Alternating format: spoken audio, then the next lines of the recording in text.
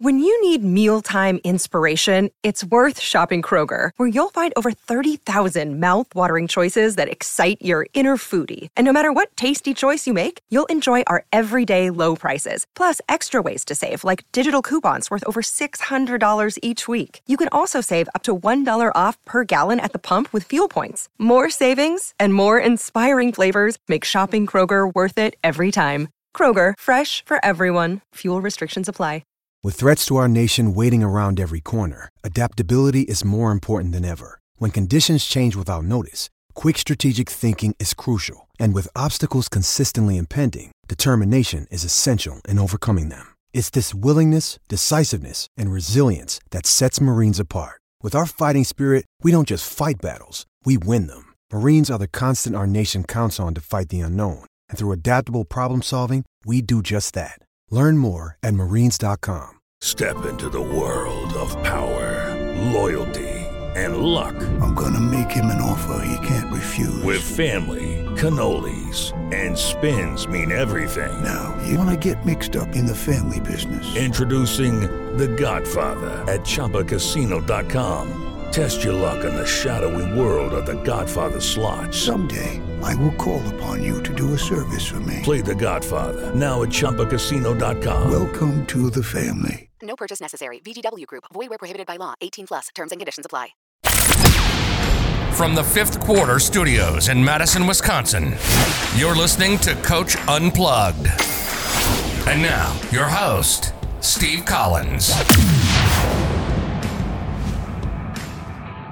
Hey, everybody. Welcome. We're so excited to join us today. Before we jump in, I'd like to give a big shout out to our two sponsors. Excuse me. First of all, Dr. Dish, the number one shooting machine on the market, not only innovative in technology and customer service and so easy to set up and use. I think a 5-year-old could do it. I would not recommend it. It's not super safe, but it is a safe machine, but I wouldn't have a 5-year-old using it. I don't think they could get it over the net. Mention Coach Unplugged and they could give you $400 off. Also, go over and check out teachhoops.com for coaches who want to get better. I started teachhoops.com because I was a high school coach. I wish this had been out there for me. You know, I've won at the highest level. We've won multiple state titles. We've been nationally ranked.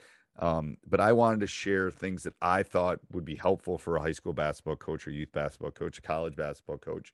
And that's why I started teachhoops.com, to make you a better basketball coach. And that's why we do one-on-one calls and office hours, and why I give a 14-day free trial, because I want to help you. And if you only need 14 days, go kick the tires. Maybe that's all you need. But anyway, go over and check it out, and let's head off to the podcast. I kind of implemented it but not like in a way, you know, that it was still, you know, school wide. I kind of more so like you pass, you cut. Right.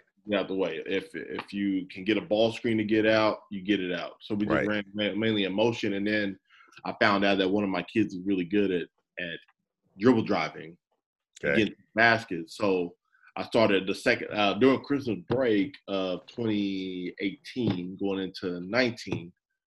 I watched a lot of Kentucky. And I watched a lot of Memphis. And I watched a lot of and even OU, we run some types of dribble drive concepts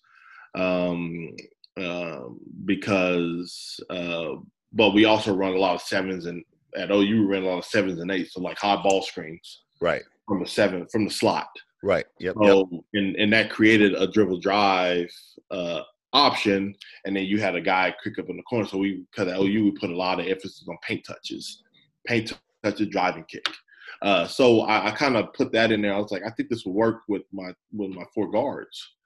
And so I kind of started to navigate towards that kind of the winter of 2018. So I love that, because I think what you did, and that's what I tell some of the young, you adjusted. Like, you got to adjust to what you got in front of you. Mm-hmm.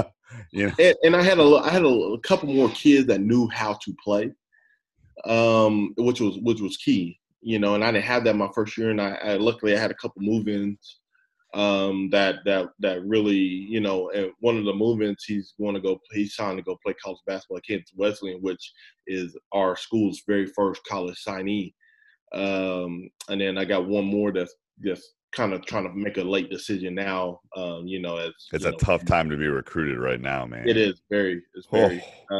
I've never seen anything like it. It's unprecedented because, and really, truthfully, with all the, and I know I'm going off subject, really and truthfully, with all of the test scores going null and void and all of that, it really is like it's a dog-eat-dog world, because those kids that may not qualify now qualify. And so, like, the ones that, may have had that chance to sleep in the back door, you having all these NEI schools and even some NCCAAs getting kids that probably wouldn't have qualified to go there had they, Yeah, it will be interesting how that falls out too. Yeah. So I try to tell all my kids, I'm like, you need to, like, if a coach is looking at you, you need to jump on that, because right now it's not really, everybody is free game. And I don't know what these guys are going to do, because they're not seeing as much film. They've been basically shut down for the summer. Yeah. And that's one thing. And as a little bit of an AAU coach and having some experience with recruiting, like I try to send as much film on my kids as possible.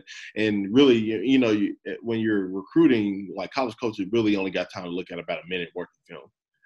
But But right now, like, because everybody's sitting at home and all that, I kind of put more like 3 or 4 minute film together, because I was like, I want to see them, like, I'm putting their defensive highlights in there. I'm putting, them catching, shooting, them dribbling, them scoring at the basket, them, like, how did they do against a really athletic kid? Because you can tell if a kid is athletic on film for the most part. So I try to be a little bit more, vivacious in sending information out to coaches. So I try to play the game a little bit too on that. And that's how one of my kids got recruited. They saw him a couple years ago, but he said he needed to get a little bit more athletic. So we worked on that a lot during the off season. And it's all who you can defend. I'm telling you, man, the difference between a D3 kid and a D2 kid and a D2 kid and a D1 kid. Can I stop you? Yeah. Like, and that's what I told that kid. Because they can all, by that point, if you're talking D1, you have the skill set to score, to dribble, you probably have the strength, you probably have the size. But can I stop you? Like, it's that foot speed, it's that vertical, I mean, that's, some of it you can't do anything about, and some of it you can, but can I and do I want to stop you too is part of it. But But so as far as like me, like, going to dribble drive, I really just wanted to not, and I have a deep playbook. Like, I take stuff from people all the time, but I don't like, I'm more so, if I put anything in, it's more ATOs. Like, we'll run this out of timeout. Like, so if I come out and I feel like we have an advantage off the tip, if we're going to win the tip, I usually put in like a tip play, start the game, get a quick, like, kind of a quick hitter. Yep. But I really try not to overload them with information. So through our dribble drive, I kind of put in a lot of, like, some pistol action mixed in with that. So I can adapt my dribble drive to just about anything. Now, this year I'll probably go with 2 posts. So I'm looking at more pistol actions going into this year, because I got 3 guards and then I got 2 kids that really aren't that comfortable handling the ball yet, which we're working on that. But more so, like, you got 2 active rollers. One can be a popper, one can be a roller.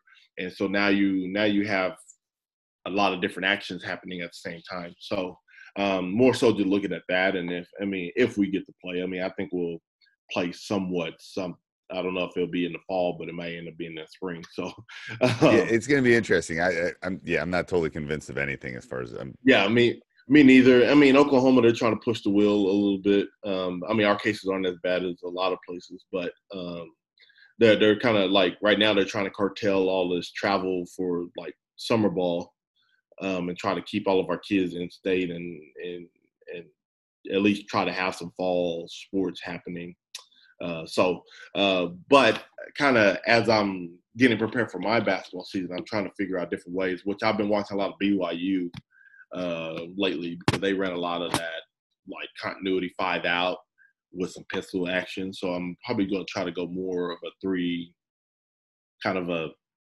and 2, but not really a traditional 3-2, 3 out, 2 in. So I've just been playing with it a lot. Yeah, and I know you sent a practice plan. So when do you tend to do offense, defense, and practice, and how do you break that down? More so, I kind of go offense first. So we go offensive skills first. So like I mentioned, blood 22 in our drill of the day, blood 22, blood 23. Right. We do a lot of dribble handoff, dribble drive, shooting. So like we'll go dribble. So we'll go dribble drive, handoff from the right wing. So my 1 will dribble handoff with the 2. He'll get downhill, go for a layup, finish at the rim where me and one of my coaches were kind of defending or putting our hands up, and they just finish through. The second time they come through, they do they pull up at the nail, or they get to the paint, do a floater, or then they get to the elbow, do a jumper, and then they'll come off that dribble handoff and shoot a 3. So we'll do a lot of that, like for progression type thing. Right. And then we'll mix in like dribble handoff. So we'll have a 3 on the other side of the court. And then I forgot my board at the school, or so I would draw. That's okay. But you got the 1, and you got the 3 on the opposite wing, to the left wing.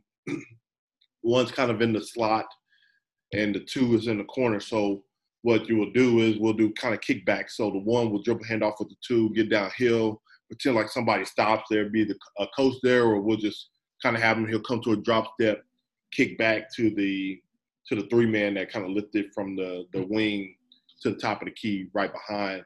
The 2 makes the pass and gets out to the wing. And right. Then you shoot it. Or we can develop that into a kickback and then a kick out to the 3, and the 2 gets the shot on the opposite wing. Right. So it's just kind of teaching them how to move. Right. Yeah, and teaching them that once you make a play, you just don't stand there, which is a big pet peeve of mine when I watch, basketball, especially like some summer AAU stuff. Oh God, don't watch summer AAU. What are you doing, man? Yeah. It's like 4. I tell some of them you might as well bring a lawn chair, and just lay back and watch, because it's like there's so much standing. That's what just drives me bonkers. Yeah. So we try not to do any of that. And probably here in a little bit, I can probably share my screen, and I can kind of show you a little bit. Hold on. Let me click on that, because I probably have it in school mode. There we go. For those of you, I'm a teacher, and Zoom in school mode is like, don't share screens, because I could probably show you a little clip if I can find it. Let me see. My internet's kind of being a little slow, but once it loads up, then I'll share. Okay. We put a lot of emphasis on. I mean, late in the year, last year, we added a lot of ball screens, like high ball screens from the slot. Okay. And that really opened up a lot of things for us because it really put the defense in a bind a lot of the time. Especially because we had a really good kid that could really drive. And then we had 3-point shooters, but a lot of those 3-point shooters were getting wide open shots. So trying to figure out how to navigate that this year without, some of those, my leading scorers, that it's going to be a little bit more difficult. I mean, a little bit of a challenge as a coach to kind of get the best out of the kids that didn't get a lot of that playing time last year. Right. And the thing is, there's nothing better than playing time as far as them adjusting. So it's like, I know. Yeah. Here, I'm finding this clip right now. That's okay. Of us. Can you still see me? Yeah, I can see you. Okay. So you'll click on the specific share screen thing. As you're doing that, what would you describe your coaching philosophy as you're doing this? So you can do that and this at the same time. My coaching philosophy is more, I like to get, from a program standpoint, from philosophy, I like to treat my kids as if they're adults. I challenge them daily, and I want them to be the best man that they can be. Right. That's first and foremost. But as a coach, my philosophy is more so teaching them.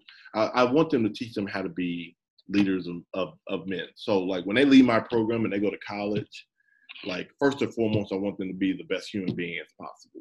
Because basketball is kind of secondary. In high school, not every kid is going to go play college basketball. Right. I mean, I had 1 out of 15 kids go. You right. know, and I might have 2 out of 15. But like next year, I probably only got 1 that's going to go out that whole thing. So like, do I cater to the kid that's going? Yes. But like also like right. It's like running a class though. It's like you don't forget about the kid that's going to Harvard, but you also got to worry about the kid that like is trying to graduate high school. Like it's like you gotta and so my philosophy is more so it's more not really just basketball. It's more so life. And so but from a basketball standpoint, my philosophy is like I want to be able to free my kids' minds. Right. I want them to be free thinkers. I want them to be creative. You know, and when you're dealing with smart kids, I mean, kids are very smart if you allow them to be smart. I don't want to. Well, and you also have to hold them to. You also have to hold them to that high standard. Like, you know, I always say, do you want me to hold you to a high standard or not? Like, that's fine. If you don't want me to have expectations for you, tell me that. But I'm going to hold you to a high standard about like being on time and treating people nice. I mean, that's just what I'm going to do. And if you don't, then we have to have a discussion. But and I coach every kid differently. Right. Like you can't coach every kid the same. No. You can't. Like this year is going to be a little bit different because I got a little bit more, you know, soft, mellower freshmen coming in. So like my demeanor in practice is going to be a little bit different because they're a little bit on the softer side. Right. And that don't they're puppies, man. You don't treat a puppy the same way you treat a 7-year-old dog. They're different. Yeah. So I know some kids on my team, like my leading scorer coming back, he's a really good player, really good shooter. Right. But he doesn't handle pressure very well. So like I'm not gonna go into practice and tell him, hey, I need you to score 35 points today, or we're not gonna have a chance to win. Right. Because if I give him that, he's going to be 0 and he's going to be 0 for 30 and he's going to have a very bad game. And then I may not get him back for a while. Right. Like I may not get that confidence back. Right. So every kid is different. Like my point guard from last year, I think he's going to be real. I mean, for this upcoming year, he was my 6th man last year, my backup. I think he'll be really good.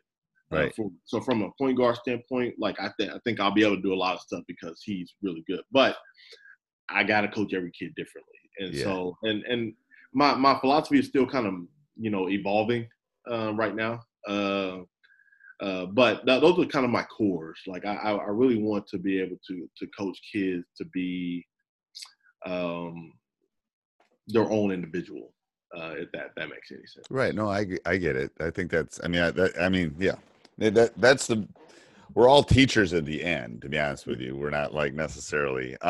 What do you think the hardest thing to teach is? And what context? Whatever context you want. I mean, in life or in basketball. I mean, what do you? I'm asking what's hard. I mean, there's things that I could talk about in my classroom that are hard to teach, but basketball wise, what's the hardest thing to teach? I think confidence. It's really. I mean. You look at some of these NBA players, and a lot of our kids watch NBA, and I try to tell my kids to steer away from that. And even though I think college basketball is kind of in a really weird situation right now because the talent level isn't as good, and you're seeing, which I think will help if some of the better basketball players, the one that are ready, like they don't do the one and done, they kind of just go to the G League and kind of migrate from there.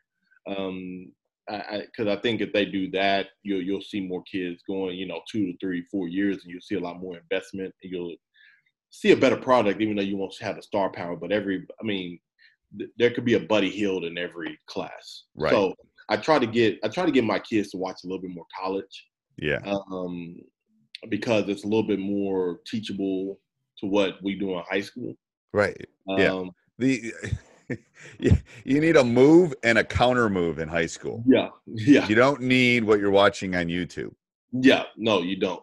You need a move and a counter move. My best point guard ever, great kid, about 5'9", 5'10", had a move and a counter move and was unstoppable.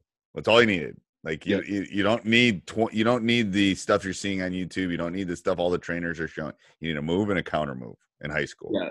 I mean, kind of on your thing, like doing my skill training, I really like most of my stuff is coming off of rips and one drill pull up, or one drill between the legs, something like that. I know. Like, I have a whole theory that the mid range jumper is like this thing that's been lost, and someone's going to eventually find it because there's openings in the mid range. Oh yeah, my leading scorer last year shot 60% from mid range. He got most of his shots at the rim and mid range, and it opened up everything else for everybody else. If you can shoot a 12-footer like it's a layup, maybe not quite a layup, but shoot it in the 50-60% range. Yeah. Oh my God, you're going to get an open shot. Yeah, I had a coach last year tell me, and we lost the game, but he said I was his hardest game plan because my kids shot at all three levels really well.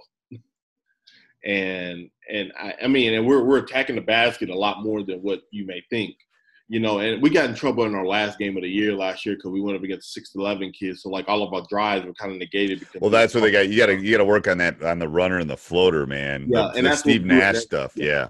And that's what with the IQ of my basketball kids. Sometimes they were like, I want to challenge this guy because I feel like I could go get it. I'm like, no, like he has blocked your shot 5 times already. Like do something a little bit different. Right. And you're not going to the free throw line, so it's not beneficial to get in there because he's blocking you. They're not calling fouls, and I'm like, well, because he's 6'11". Like, you got to go literally attack his body in order to get a foul. Because if you're just up there flinging it up there and hoping it goes in, right, you're not going to give him a call. So, but that falls back on the confidence thing because confidently all year. I mean, we had played a couple bigger kids too, so like he wasn't the first big kid that we saw. But confidently all year, we have been able to get there. During that game, I mean, we scored 60 points in the game. Now, granted, we gave them 96 because literally we could not stop the big kid. Right. But I mean, you almost have to try to turn them over before they get at the half court. And they have a D1 point guard and a D1 post player. So like you're in trouble. We were already from a deficit. And the crazy thing about it, we shot 55% from 3 that game. Right. We were 15 for 29. Right. So like it wasn't like we weren't like scoring and wouldn't shooting, but like our field goal percentage from 2 was like 34%. Right. So I was like, if you could have made some floaters or did some things. Yeah, you almost needed to slow the game down against a team like that. Well, we tried everything. Trust me. Like, if you came and watched me, I was sitting like this. So. Oh, that's the worst. So those are listening right now on the podcast. Coach put both hands on the side of his face and just kind of, oh my God. Whenever you see a coach do that, because I've done that. I've done that at the state tournament. I've done that like in the state finals. Just sat there going like, oh my God, there's nothing I can do. To put in context, so we lost 96-60 in this game. And this kid, this big kid, he actually just got an offer from SMU.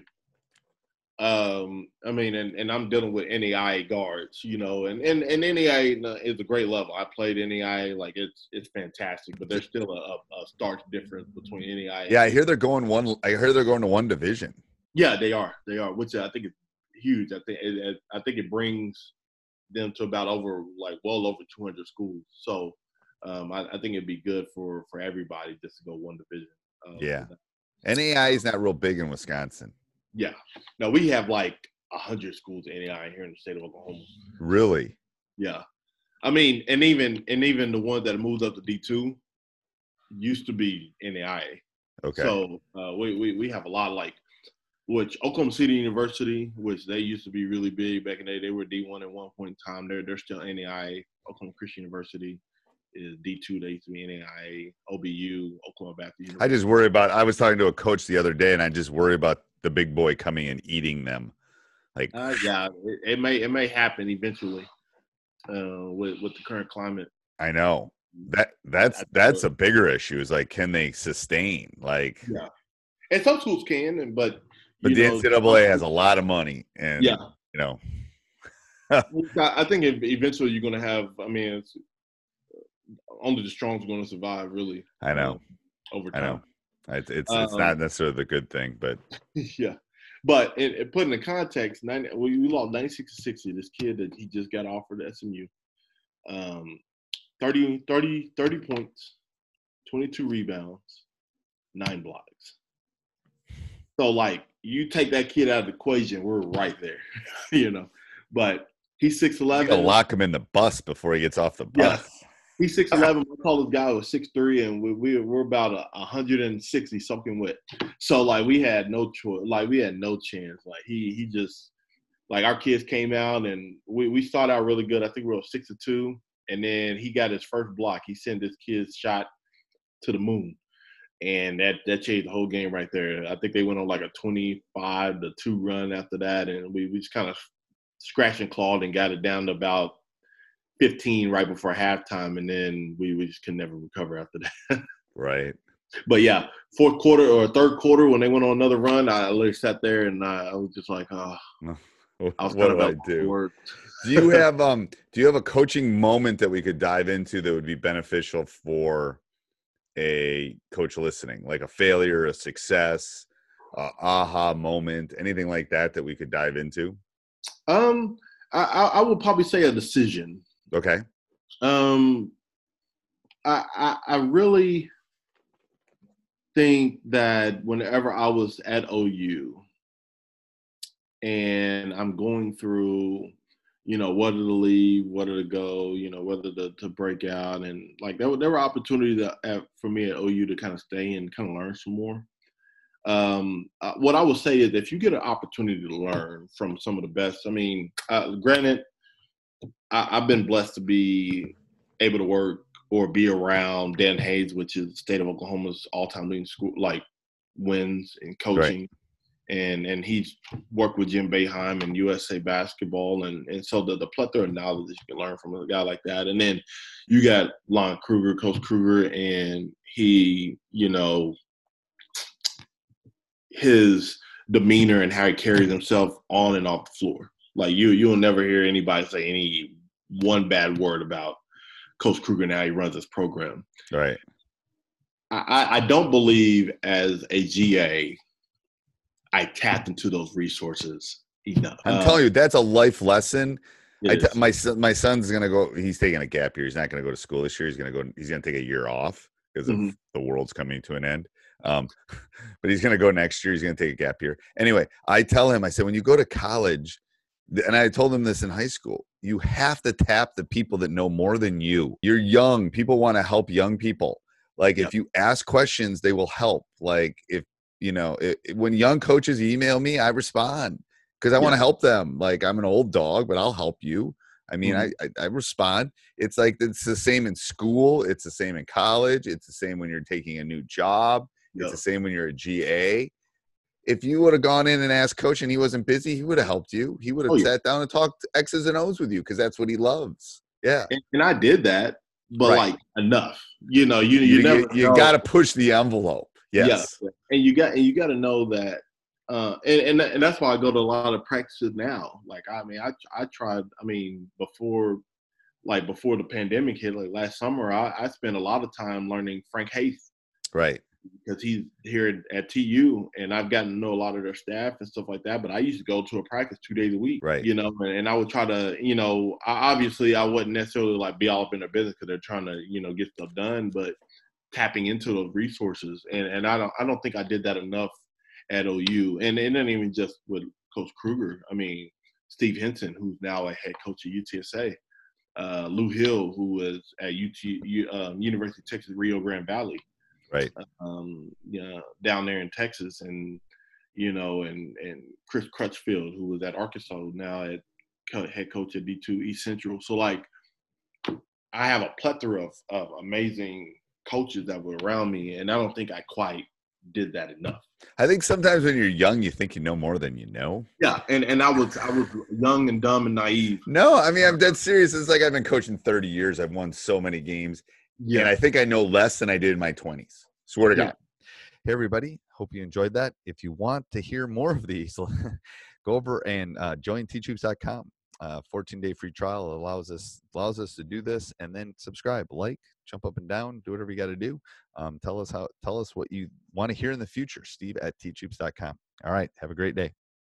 Sports Social Podcast Network. Hey guys, it is Ryan. I'm not sure if you know this about me, but I'm a bit of a fun fanatic when I can. I like to work, but I like fun too. It's a thing. And now the truth is out there. I can tell you about my favorite place to have fun. Chumba Casino. They have hundreds of social casino style games to choose from with new games released each week. You can play for free anytime, anywhere. And each day brings a new chance to collect daily bonuses. So join me in the fun. Sign up now at ChumbaCasino.com. No purchase necessary. VGW Group. Void where prohibited by law. See terms and conditions. 18+.